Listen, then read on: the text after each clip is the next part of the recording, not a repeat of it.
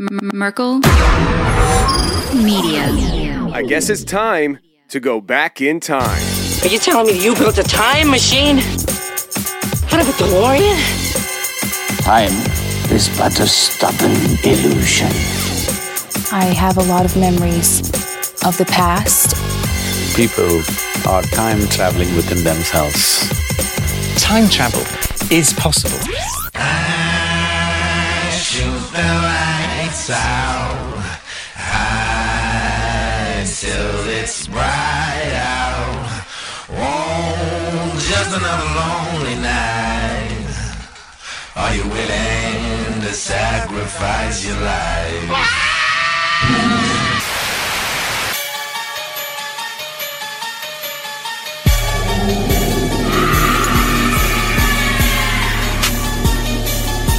Staying in the shadows. It's called probing.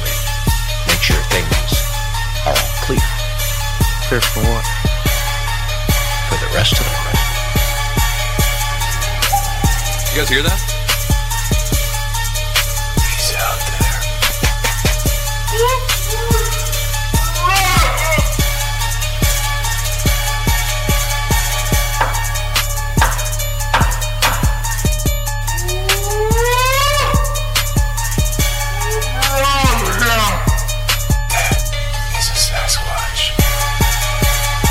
Okay, I'll reload it.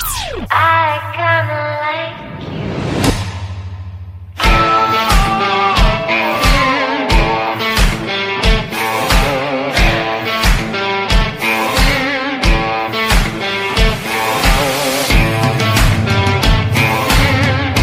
Welcome to the show, everybody. You are listening to The Confessionals, a proud featured show on blogtalkradio.com. I am your host, Tony Merkel. Thank you for being with us this evening. If you've had an encounter or a story you'd like to share with me on the show, go ahead and shoot me an email. My email address is theconfessionalspodcast@gmail.com. That's theconfessionalspodcast@gmail.com. Or you can go to the website, theconfessionalspodcast.com, hit the connection section, and you can reach me that way as well. Either way works for me. Just get a hold of me.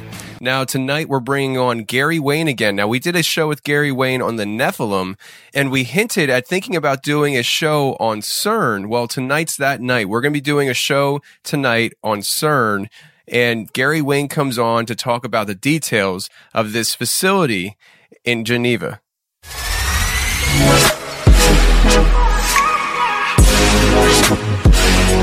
Okay, tonight I have a great guest coming on, a returning guest. I have Gary Wayne coming on the show to talk about CERN. So last time we talked to Gary, he was on talking about Nephilim. And Gary, I'll tell you, people loved hearing about that show. How you doing, man?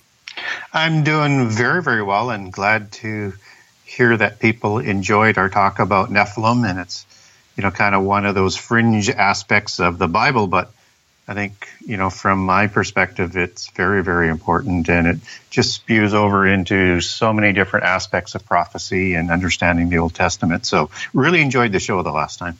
Yeah, I did too. And I wasn't sure. I never quite sure, how people are going to react to some of those topics because, I have a very mixed audience. So I have people who don't want to hear anything about the Bible. And then I have other people who, if I say the wrong thing, they email me telling me how I'm wrong and stuff. So I wasn't sure how people would react to that show, but they really seem to love it. Yeah.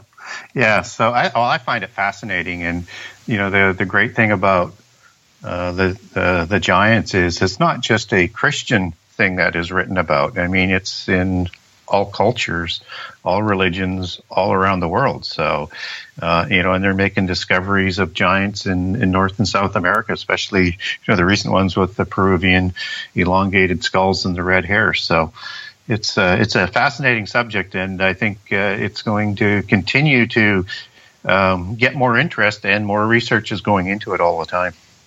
Yeah, absolutely. I agree 100%. And I think as time goes on, just more and more information is going to be uncovered. I'm sure we'll have you back on for that as time goes on. But today we're talking about CERN. And, I started talking to some people about the fact that we're going to be doing a show on CERN. And one of the main questions that it kind of caught me off guard was people are like, what is CERN again? And so I was kind of surprised that, most people weren't totally sure exactly what CERN is. So today's show, we're going to be talking about CERN, but we're going to talk about the basics of CERN, kind of like, the genesis of it, and, kind of some of the underlying symbolism that's involved here and things like that. So if you want, just take us away with, what is CERN? Well, for people that aren't familiar with CERN, this is located just outside of Geneva in Switzerland.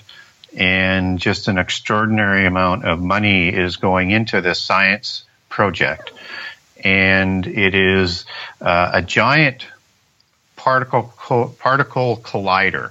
And what they're doing is they're creating speed with these particles at a tremendous speed and colliding them. And what they're trying to do, at least from what they're putting out in terms of the news, is they're trying to figure out some of the beginnings to the Big Bang theory and or to the beginning of the universe, and looking to see what sort of happens when all of this sort of comes about. And so that's sort of the superficial story that people should understand, except that there is just so much money going into it. Then there's the occult aspects of its some symbolism, and then you have quantum computers associated with it as well. And there's not a lot of quantum computers that are out there today. There may be more. My information might be a couple of years old on quantum computing, but at that time there was maybe 6 or 7 in the world, and they're using it in conjunction with CERN and for AI intelligence in other aspects. And so quantum computers tend to work in the subatomic level and in multiple dimensions. And that's one of the sort of the keys to being able to quantum compute. And what's important about that is when you're working at the quantum level is you can get to the subatomic level. And that's why they're trying to intermarry that up and have a computer that can work in different dimensions. So as a quick overview, that's what the at least the projected story is about CERN. Wow, so the quantum computer is supposed to work in different dimensions. It sounds very paranormally to me. And if for science to be utilizing something like this, do they look at it that way? Do they look at this as something that they're diving into more of a paranormal realm, or do they have some kind of scientific way of looking at this? Well, I think both, and I also would say there's a very much a religious sort of aspect to it. And so if you understand who some of the pioneers are in quantum computing, whether or not it goes back all the way to, Wolfgang Pauli, I mean, he saw his research through the occult, and particularly Carl Jung, as I don't like slaughtering people's names, and through Eastern religions. And, if you move a little bit more forward in terms of some of the more important scientists doing research on quantum mechanics and quantum theory in the quantum world, you have people like Niels Bohr and Werner Heisenberg and a fellow by the name of Schrödinger. And both Bohr and Schrödinger said that their experiments were consistent with what they learned in the Eastern Vedas, and that quantum mechanics, according to Heisenberg, the quantum theory serves to make sense to people who have read the Vedanta. And then as you read more into what they speak and talk about, is they believe that the multiplicity of dimensions at the quantum level is completely consistent with the doctrine of the Upanishads. So pretty much, and as you move forward, anybody dealing with atomic theory is seemingly talking from a reference from Eastern religions, which is a very, very interesting perspective. Is if they believe that you need to understand the Vedas to understand quantum computing, which they say you do, and from the aspect that this now becomes not just a scientific experiment, it becomes more of a matter of a belief system, and you wonder which one is driving what and what they're actually trying to do. Yeah, I mean, when it comes to this stuff, it seems like the border between scientific minds and beliefs kind of gets very cloudy to me. It sounds like even the scientists themselves hold these certain beliefs that they're holding on to tightly, just like a Christian would. Like it's going to be hard to convince a Christian that Jesus Christ isn't ever in existence. Like it's going to be hard to do that because you hold on to those beliefs. And I feel like you're starting to see similar things on the scientific end of stuff. When it comes to the symbolism and things like that, I think the first thing when you mentioned symbolism to me, the whole logo of CERN, a lot of people say that there is symbolism there. Would you like to go into that at all?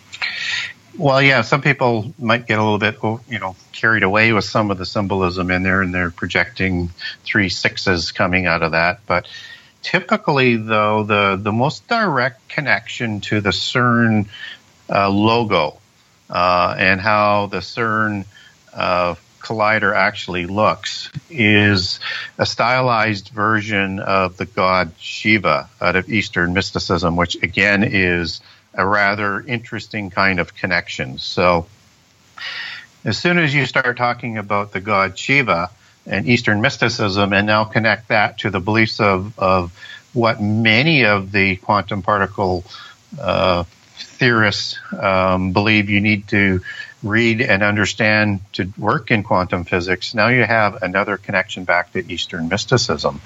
And, the god Shiva was the god of the underworld.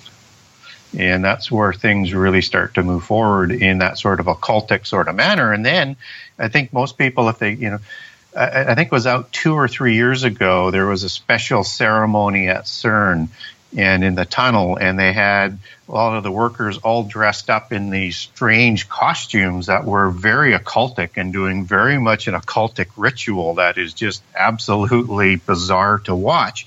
And again, you wonder, is this really cold, objective science, or does this have an agenda that is maybe a little bit more religious-based than what they're portraying it to be? Yeah, I mean, with Shiva, I think I heard somewhere that she's like the goddess of destruction or something like that.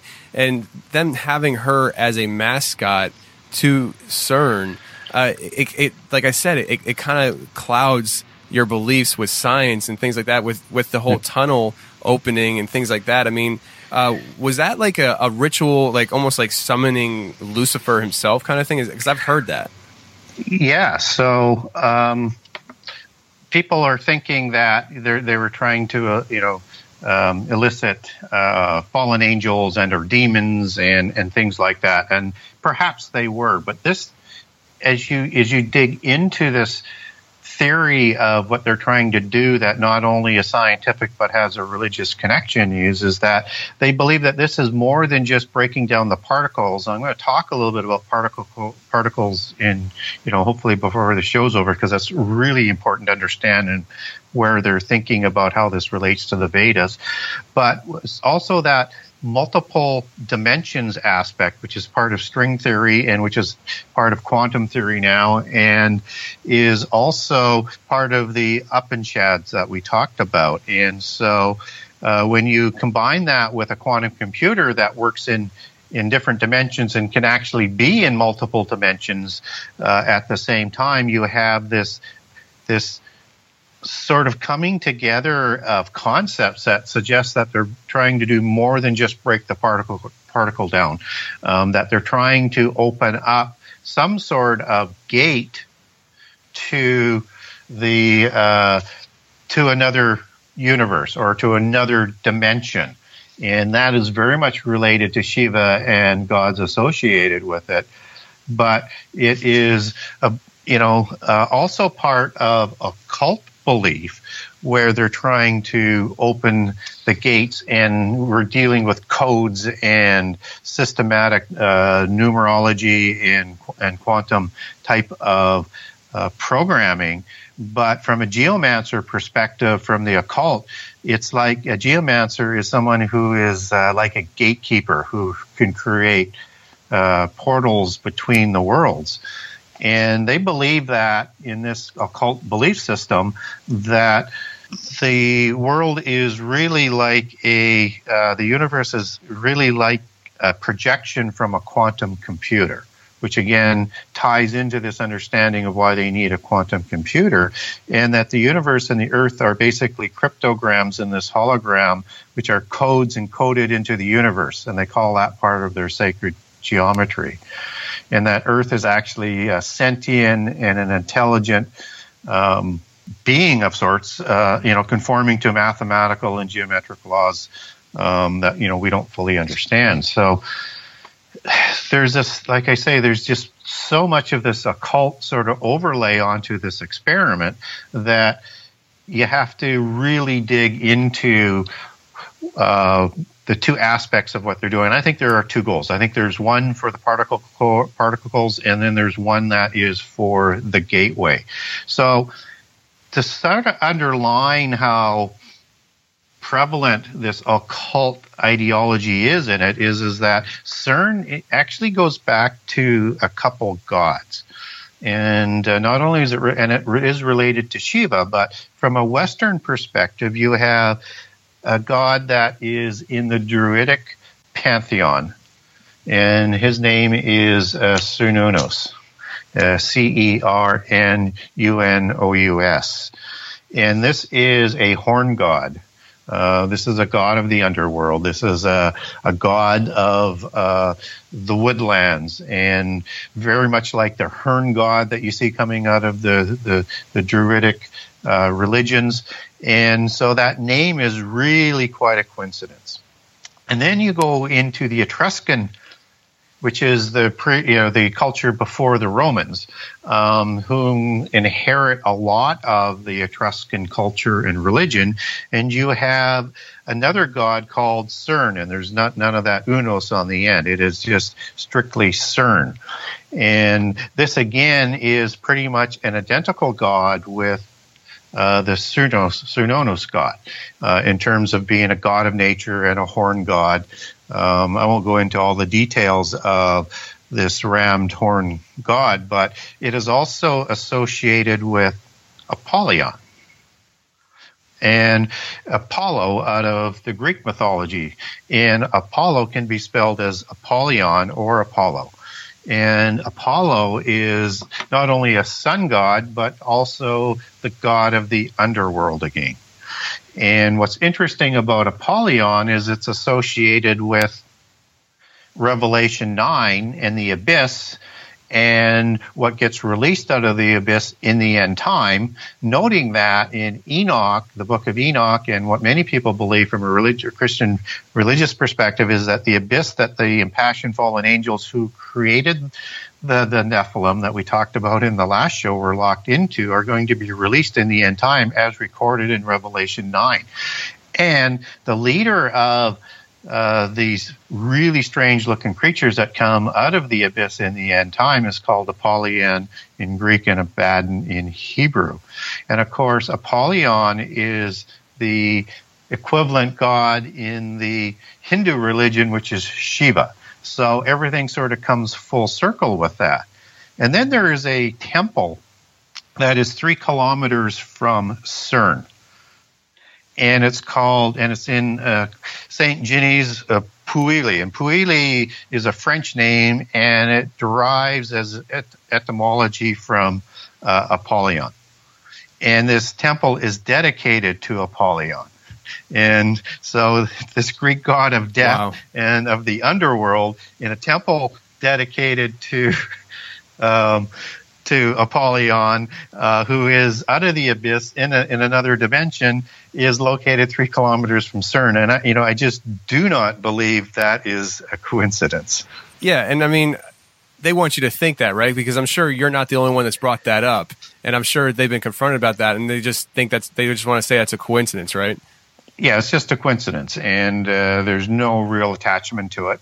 But again, when you see them with that ceremony that was so occult in nature, you really wonder what they're trying to do. So, and this whole idea about reaching into other dimensions sort of goes back to the idea of are they trying to release the impassioned angels who created the giants before the flood and perhaps again after the flood and were locked away in the abyss for their violations against creation, sooner than their ordained time. Is that what they're trying to do? Or is this sort of going to be a fulfillment of prophecy that finally when they get this done, that they can use this technology to release these fallen angels? And, you know, when we look at the Tower of Babel, and I won't spend a lot of time here, but Nimrod, after Babel, goes to Mesopotamia, and he's the father of the Babylonians, the Chaldeans, and the Akkadians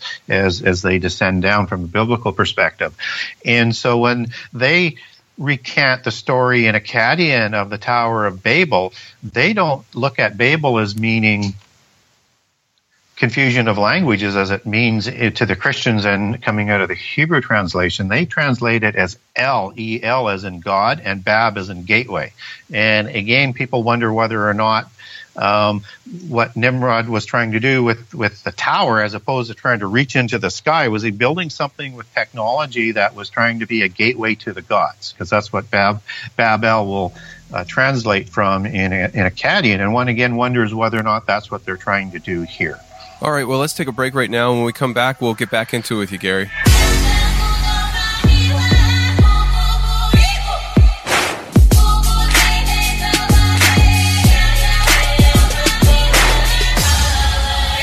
Yeah, I mean, it's kind of like, you know, what they tried doing before, they're just trying to do again. And you mentioned about the releasing of the fallen angels.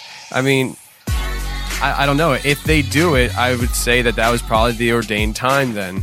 The Bible doesn't say, I mean, you might be able to correct me, but I don't think the Bible says how the angels will be released. Well, through an angel falls from the sky, and some people look at that as another fallen angel with a key. But what's the understanding of a key? Is it a physical key to unlock them from the abyss prison, or is the key some sort of mathematical cryptogram or code to release them that I was talking about in terms of using the quantum computers to crack the code, and as they believe in geomancy, and that they are gatekeepers through these codes and to the portals? So hard to know, right? Yeah, absolutely. Do you think that artificial intelligence plays any role into this? I mean, do you think artificial intelligence could be the you know, quote unquote, maybe angel that unlocks things or something like that? I mean, where do you stand on the whole artificial intelligence thing? Well, again, if you look at what Google's doing with quantum computing and some other organizations, you seemingly need quantum computers to have artificial intelligence. Okay. And so you see a coming together of that, and then you have this use in multiple dimensions. So I guess the question gets to be is do you need a quantum computer to be that smart? To provide the artificial intelligence? And I'm thinking that's probably not the case, because right now these quantum computers, as powerful as they are in that they can store so much more knowledge. I mean, the last time I heard was 35 times over what all the particles are in the universe. So these are, I mean, what would take a supercomputer 500 years to calculate. This is a supercomputer, a quantum computer could do in less than a second. But it's not a wide-ranging capability at this point in time. Then they're using it more for surgical calculations and things like that. So, but it doesn't mean you couldn't develop the quantum computer beyond to be more than just sort of singularly focused. And they probably will. But at this time, it suggests that although it can do calculations at a speed that is just unimaginable, it's hard to understand how they would project an artificial intelligence that way. Unless, of course, it goes to the second part of what I think they're trying to do at CERN. So maybe it's time I talked a little bit about that. Yeah, go for it. Yeah, so, and again, it will start sort of in the Eastern mysticism that these scientists seem to be heavily involved in, and in the Vedas. And also understand that in this particle collider, they're trying to break things down at the quantum level. And there's a lot of thought that they're looking for something. Some people call it the God particle. And there's a few other names that are attached to it. And sort of superficially, it's more what they're talking about is something at the Big Bang, but not really if you get down into their belief systems. And so in the Vedas, they believe, and also in Taoism, they believe in a different kind of particle. And many believe, and I think that they're probably looking for this particle. And it's called the Atma, and that's spelled A-T-M-A. And in other versions, it's Atman, A-T-M-A-N. And what it is a particle that, they haven't been able to find, and they can't really see. But they know it's there, they think, because of what it does. And so it has different properties than most subatomic particles. And they believe that this Atma particle contains a soul or a consciousness. So you can start to see a connection into AI here, and that it also has eternal knowledge. And the two aspects of godhood, which they're going to, I think, try and present in the end time, is some sort of immortality in the physical world and knowledge. And those are the two bases of mystical religions on how you're going to become a god: immortality and knowledge, and to be able to discipline that knowledge. And this particle core does not degrade in any way. And in the quantum level, you have what they call quantum entanglement, so that whether it's in a different dimension or at other ends of the universe, they're entangled, and they can transfer information instantaneously, and they can be in more than one dimension and more than one spot. That's all part of quantum theory. And it doesn't have any more elemental particles to it, and it doesn't merge with particles. It manipulates these other particles. It works through them. And so this is the God particle that is the living life force that they're searching for, that works through all of these particles, that stores all of the knowledge in the universe, that communicates it instantly all over the place, to all aspects of the multiple universes. And it animates particles so that they actually vibrate, which is, again, part of that new age vibration. And all particles vibrate, by the way, for the most part. And vibrating to a level of, they call into the harmonic convergence, which will give them godhood, but also with the aspect of being able to access this God particle that stores all of the knowledge. So one wonders, as they do AI, are they trying to find this particle that they call the God particle, or the Atma, to assist in creating of the artificial intelligence? So if they find this particle, how dangerous could that be for, I guess, humanity, really? Well, anytime we get over our skis and we do that too much, and we don't have the wisdom, and we don't understand the power, bad things can happen. And I think that's part of this coming together with the end time. And that when you have at the mark of the beast and the Antichrist, I think there's a good case to be made that they're going to be offering godhood for you to take this oath, to take this mark.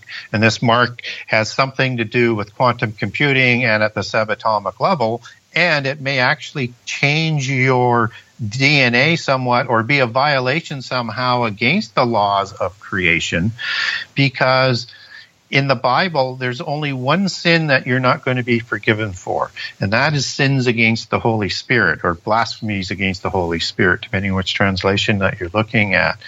And that's very, very strange, because you have these fallen angels in the abyss who they're trying to get these fallen angels out, I think, for violating the laws of creation, who aren't going to be forgiven and are going to burn in the lake of fire forever at the end of, at the time of the judgment and the end of the 1,000 years. And you have these people who take the mark in the Bible who will also not be forgiven for taking the mark, and will burn in the lake of fire with their the gods that they followed. And no other peoples are said to be sentenced to that. So I think this whole mark and artificial intelligence and changing things at the quantum level are about violating the laws of creation and presenting a godhood format in the physical universe between knowledge and immortality. And then when you start mixing in all the different kinds of transhumanism that you can have, whether or not it's a creation from fallen angels to create supermen, whether or not it is DNA manipulation, whether or not it is some sort of bionic parts, whatever you want to call it, that they're working hard to do, right, and including cloning. And you match that up with the access to the knowledge of the universe, and you have those two things that they can offer in the physical world to stand up against the God of the universe and rebel, just as they like to do with their allegories in Star Wars. So it sounds to me like almost they're pursuing this in a sense as a, I don't know if it's such a basic word to use, but as a weapon, gearing up for battle against God himself. Yes. Yes. And I think, we are advancing at a level that is unprecedented. Unless you believe that before the flood, they were actually more advanced than what we were before the flood wiped out that civilization. And that's certainly possible. Certainly from what Jesus said, that, days of the end time and his second coming would be like the days of Noah. And if their technology through the sciences that they developed in the antediluvian epoch, the seven sacred sciences that Freemasonry, likes to promote, and are the same sciences that are developing at extraordinary levels today, were combined in the antediluvian epoch from the illicit knowledge from heaven, as so many other accounts, and whether or not it's the Book of Enoch or religions around the world coming from the gods, that if we're not in the end time quite yet, then that means their technology was more advanced than what ours is today. And so I think we could be seeing a repeat of that. Wow, that's incredible. I mean, I was going to ask you what your thoughts were on that, because I tend to lean towards the idea that we do have lost technology or lost knowledge on certain things that we're starting to come back around to learning again and understanding that we had, in the antediluvian world. And it sounds like, if I'm reading you right, that's kind of like where you're leaning towards as well.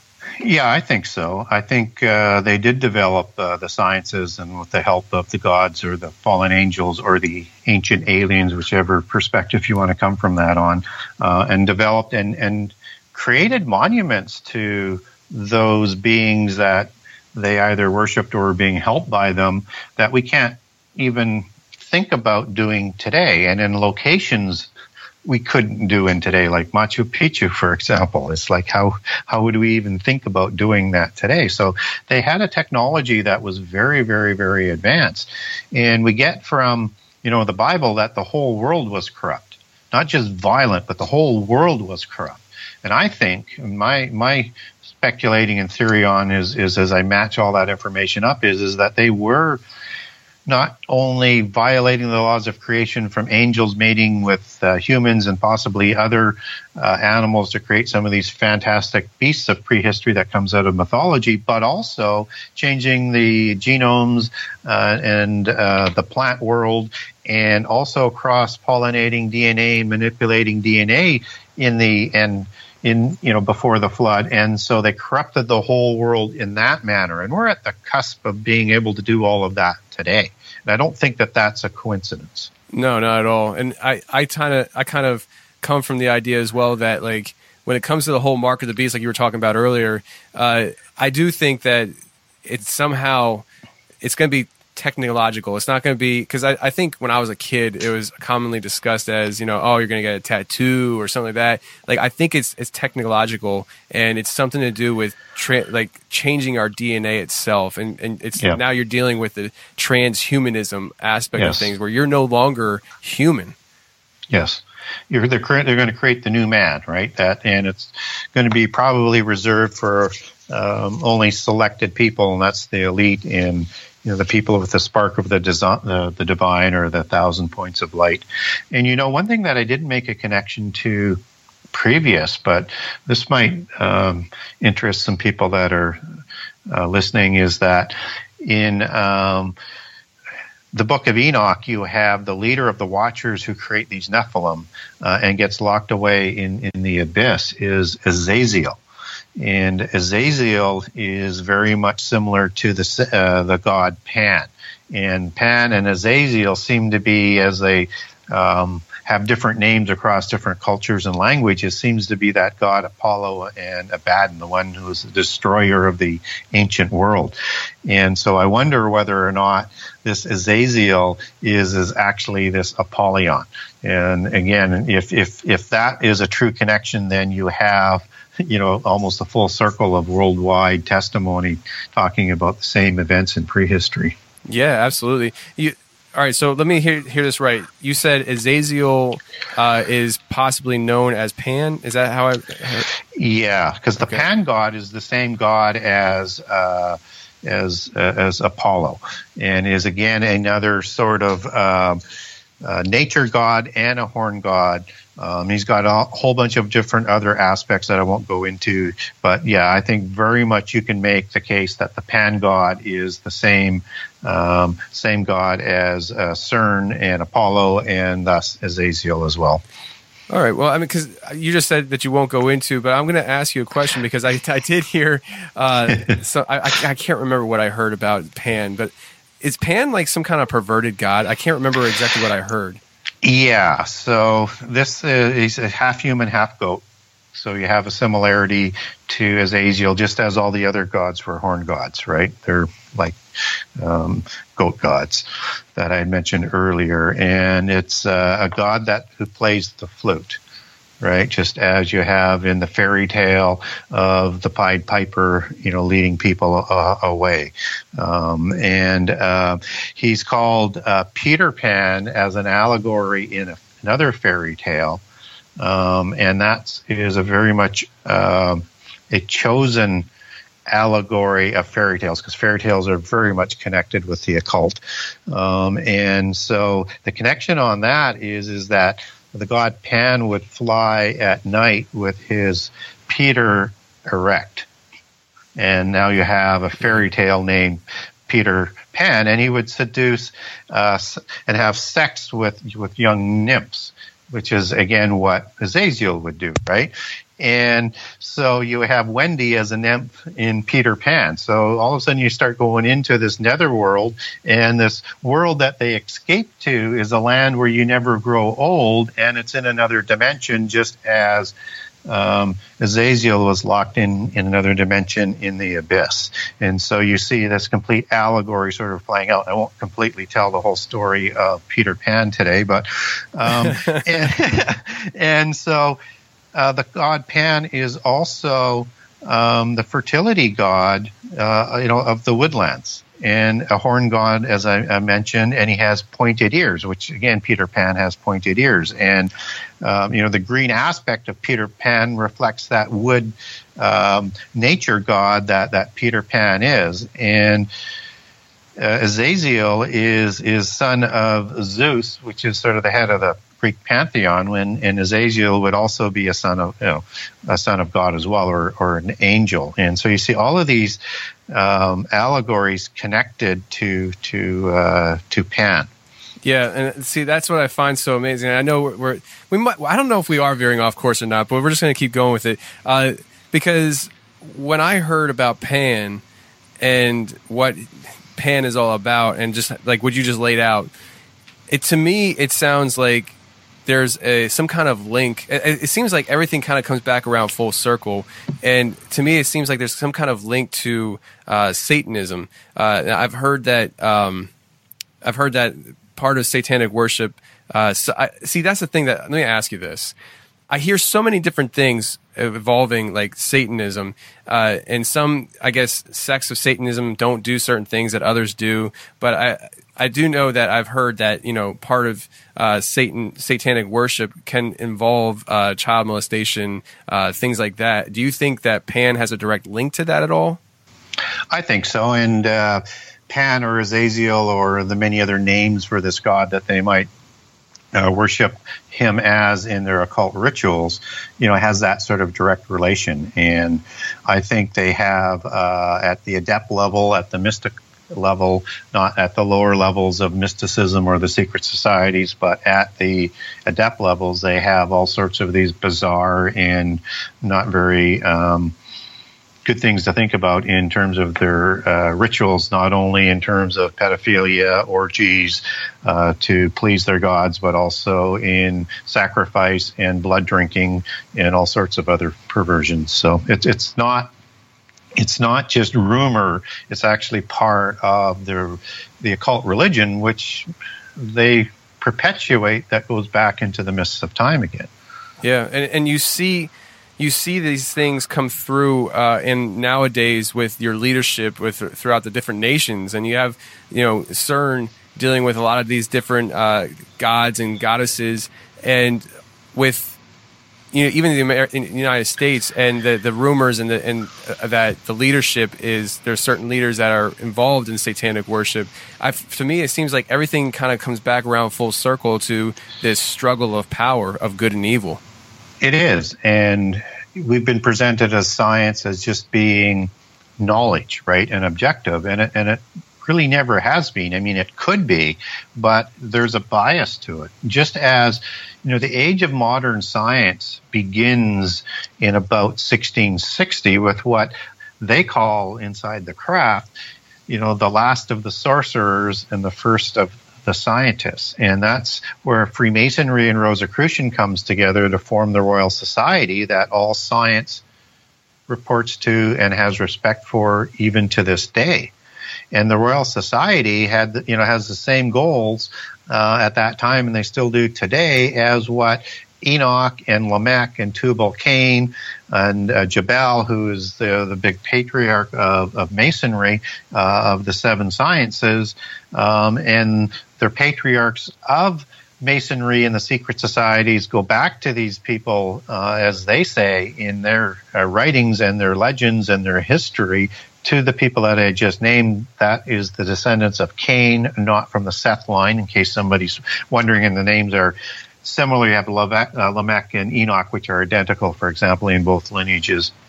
And what they were trying to do with the sciences at that point in time, in which they again began in about 1660 with the start of the Royal Society, was to lead people away from God and to not give God of the universe credit for anything, the creation of it, any good that happens in it. They're not going to give him credit for anything, and to worship and honor the pantheon of the gods who gave them the illicit knowledge and the sciences and developing of the sciences, and they would build great monuments to honor them that we see coming out of prehistory.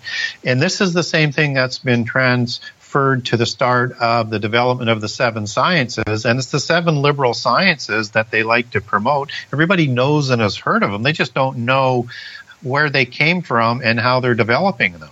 And they're developing them with a specific bias, just as philosophy will come out of the first three sciences, and that's what's going to be the one that guides them in the belief system.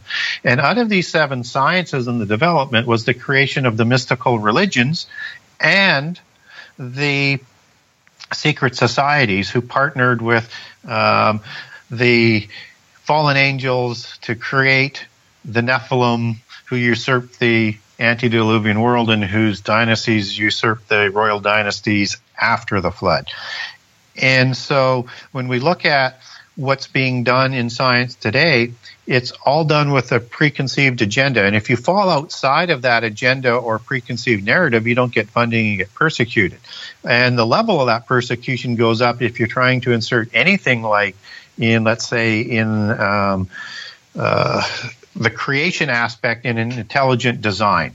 Anything that has to do with creation design is automatically eliminated. And, science is supposed to be cold and objective and consider all things. But, and just as when you see in archaeology that if they have a discovery that doesn't fit the preconceived narrative, they call that an oopart, an out-of-place artifact, and they just ignore it. So we don't have this cold secular science. And then if you peel back even further, and you understand that it's this, the Rosicrucians, who are one of the creators of the Royal Society, is one of the main secret society groups that is polytheist, and the Freemasons will answer to them in the hierarchy. But they're the ones who have preserved the Western religion of this, what we understand as Eastern mysticism and polytheism, that they call Gnosticism.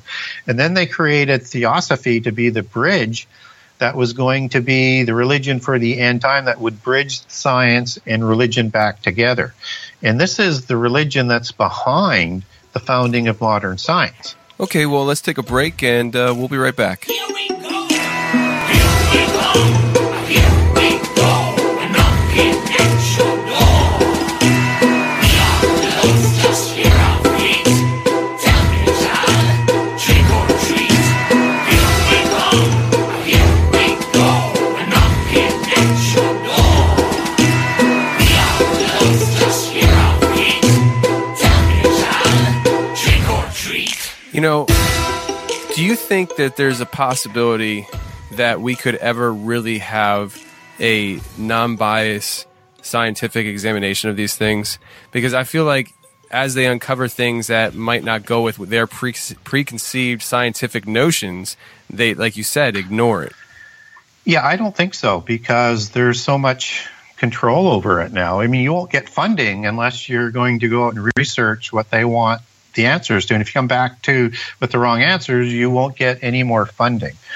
And so there seems to be less and less tolerance to research outside the box, let alone less and less tolerance for free speech, period. That seems to be going on. And it's quite frightening as to how we see that ramping up in its intensity. So I don't think in this world we can expect an unbiased use of knowledge and science. And I would also say that in this world, and some people may find this odd for me to say it, but let's say if we had a world dominated by a Christian church, I don't think that would be biased or unbiased as well. I think it would become corrupted. I think anything we do in this world is going to be corrupted. Yeah, I absolutely agree with you. Do you think that all the things that are going on at CERN, the things that they're doing, do you think that all the scientists that are there are in the know of what they're doing, or do you think there's a lot of ignorance being played amongst the everyday, quote unquote, everyday scientists that work there? The everyday scientist may not be included in terms of the agenda and the forces behind the funding and what they're trying to accomplish. I think when you get to be, the leaders of the scientists, I think at that point you've already been initiated through the Royal Society or through different secret societies, and you're already into mysticism, and you're fully bought into what you're trying to do. But I think just as in all secret society structures, you have, let's take Freemasonry as the classic, because most people are familiar with that. And you have a third degree, which is the York Rite, and 33 degrees that are in the Scottish Rite. And at the third degree in New York and the 33rd degree in the Scottish Rite, you become an adept. You become illuminated. And the Illuminati is what is at the center of illuminated Freemasonry. But below that, you don't have all the knowledge. In fact, you're told mostly half-truths and lies, and they don't really know what's going on at the top. And only at the top, as you become initiated as an adept, do you learn the true secrets and the true agenda. So I think that works through the whole organizational structure, including scientists. Okay. This is kind of like shifting gears a little bit, but this was a question that was submitted here. It says there have been some meteorological phenomena around CERN, specifically the time CERN has events. Does the activity bear any weight on the environment around it? So I guess basically saying the things that are going on at CERN, does that have any kind of reaction to the environment around CERN?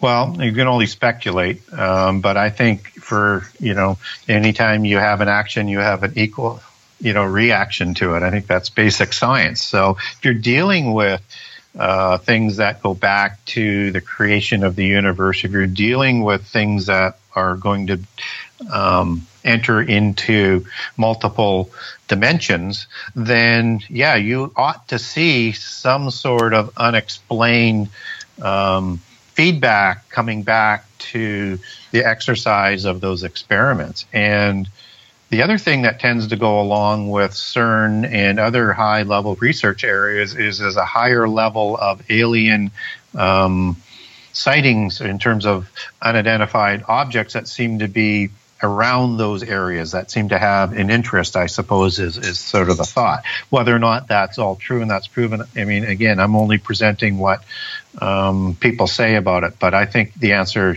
simple answer to the question is yes. Yeah.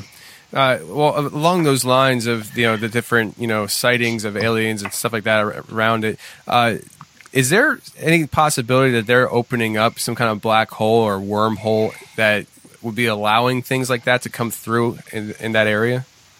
Yeah, I think so. And basic ancient alien mythos and alien mythos is that they do come through portals, right? And portals is a significant part of the occult world.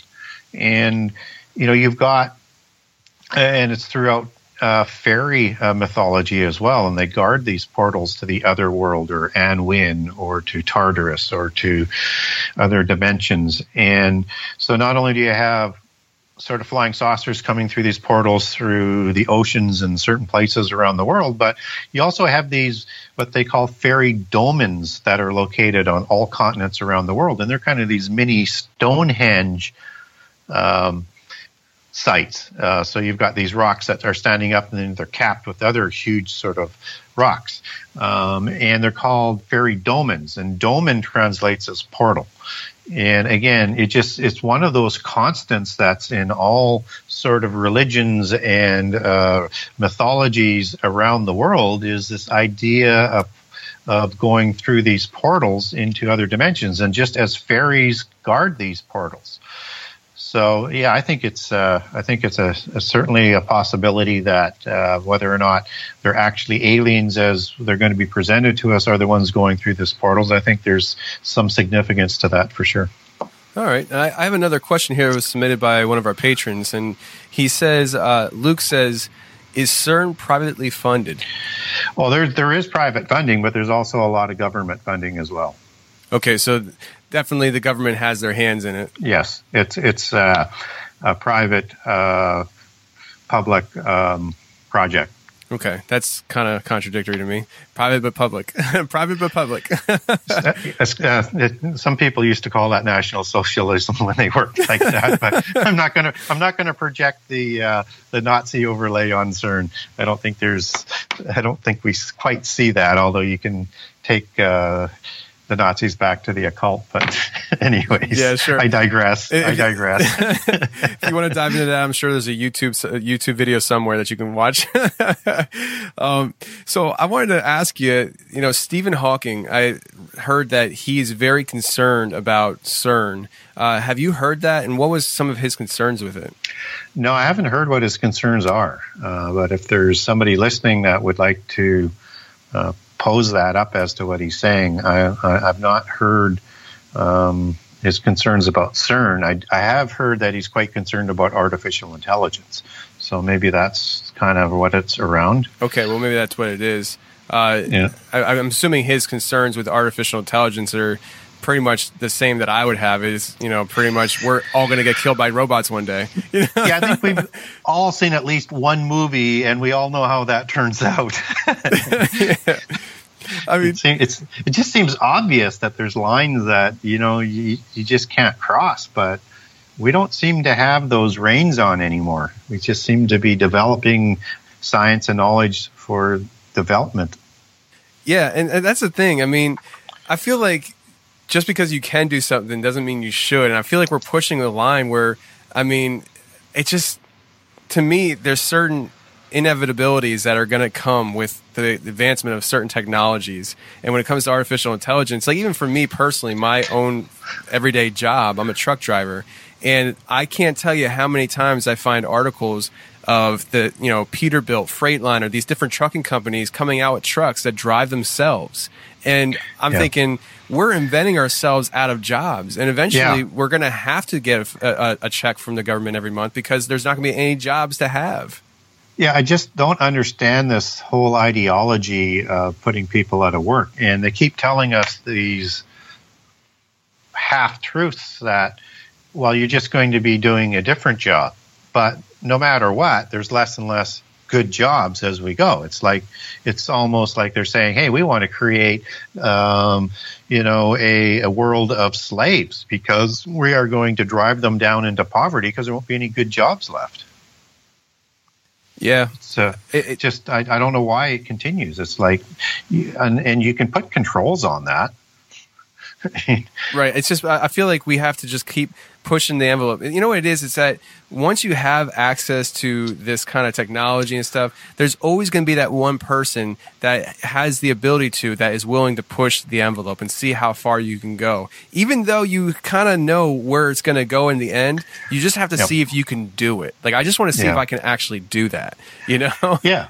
Yeah. And you look at, the creation of the atomic bomb.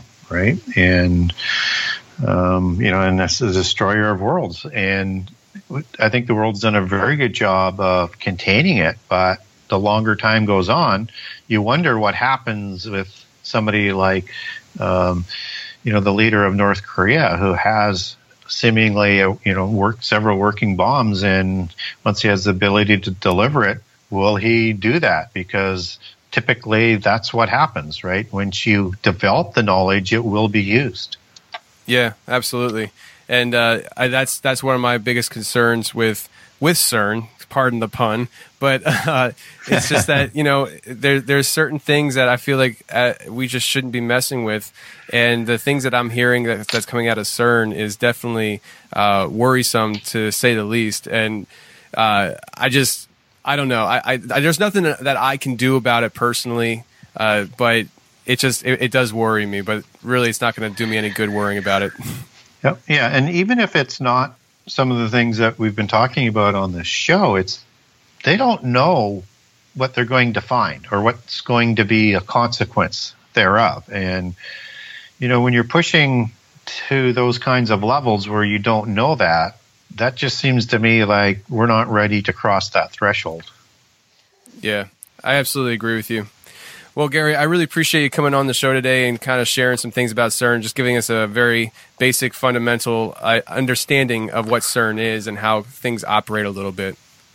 Terrific. And so I always love talking about CERN, and it's been a little bit quiet lately on developments kind of coming out of there that I'm aware of, but watching it like a lot of people are and seeing where it actually goes, and also watching, that development of the quantum computer and AI, because I think they're all sort of interconnected where science is going. Yeah. Now, before we get out of here, where can people get a hold of you? I know we mentioned on the show before, but where can people find you if they want to ask you questions? If you can get a hold of me through Facebook under Gary Wayne and or Genesis 6 Conspiracy pages, and I also have a group if you want to join that, Gary Wayne and the Genesis 6 Conspiracy. You can just look for that on Facebook, or you can get a hold of me through my website and email me questions or comments, and that's the Genesis6conspiracy.com, Genesis 6 with the number 6 conspiracy.com. And if you do ask me a question, I will definitely get back to you. Yeah, and I can vouch for that. I mean, you're very active on Facebook, and you do keep a tab on what's going on with your material. There's been times that I'll share one of your things, and you've actually seen it, and you comment, thanks for sharing. So you are very active, and you socialize with people, and I think that's a great thing for somebody with your knowledge to be able to just kind of interact with people and share what you know. Terrific, and that's what it's all about, is getting the information out there and having people develop that information. Absolutely. Well, Gary, I really appreciate you coming on today. I'll talk to you later. Thank you.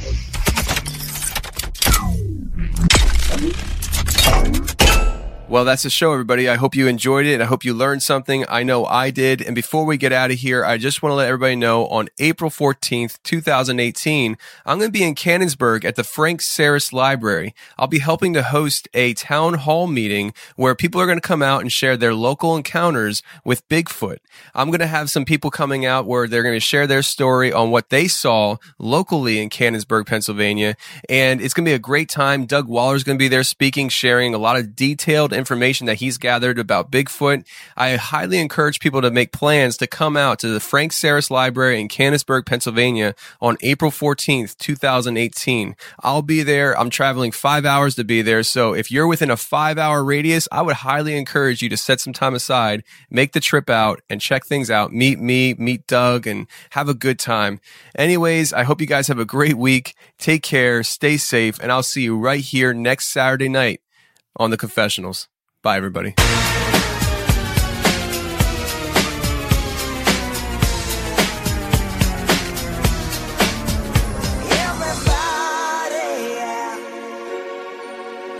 Rock your body, yeah.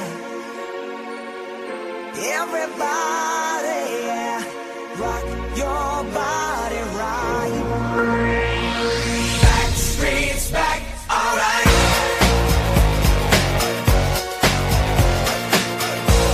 Hey, now I got a condo in Manhattan. Baby girl, what's happening? You and your invited, so gonna get to clapping. Go pop a phone, play, pop it for me. Turn around and got it if you want it. Take my wallet if you want it. If I ain't still a kisser, got a little souvenir. Can I steal it from you? To memorize the way you shock me, the way you move it. Just wanna feel it from you. Hey, woo! Give me the thing, I made me rockin' at the dance. Don't be afraid to catch feels. Give me the thing, I made me rockin' at the dance. Right dressed up and chase feels. My shit up, I'm stepping at the dance. I know you ain't afraid to pop feels. Give me the thing, I made me rock. Feels good. Won't you be shining so bright? Strawberry champagne on the night. Lucky for you, that's what I like.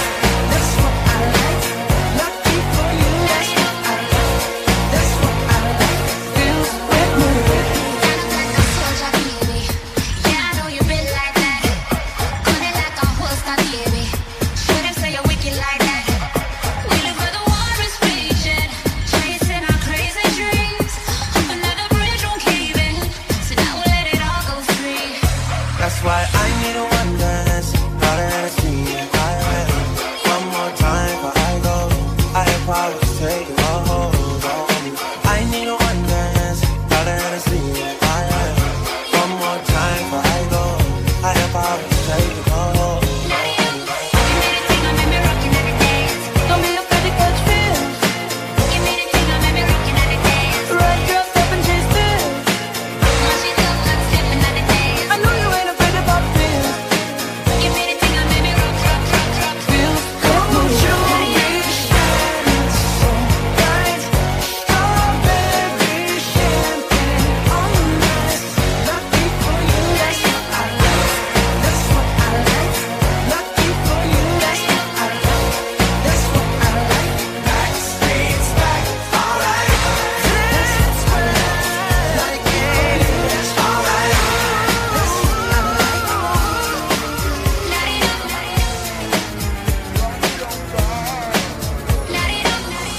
in the Cadillac, girl, it's pushing.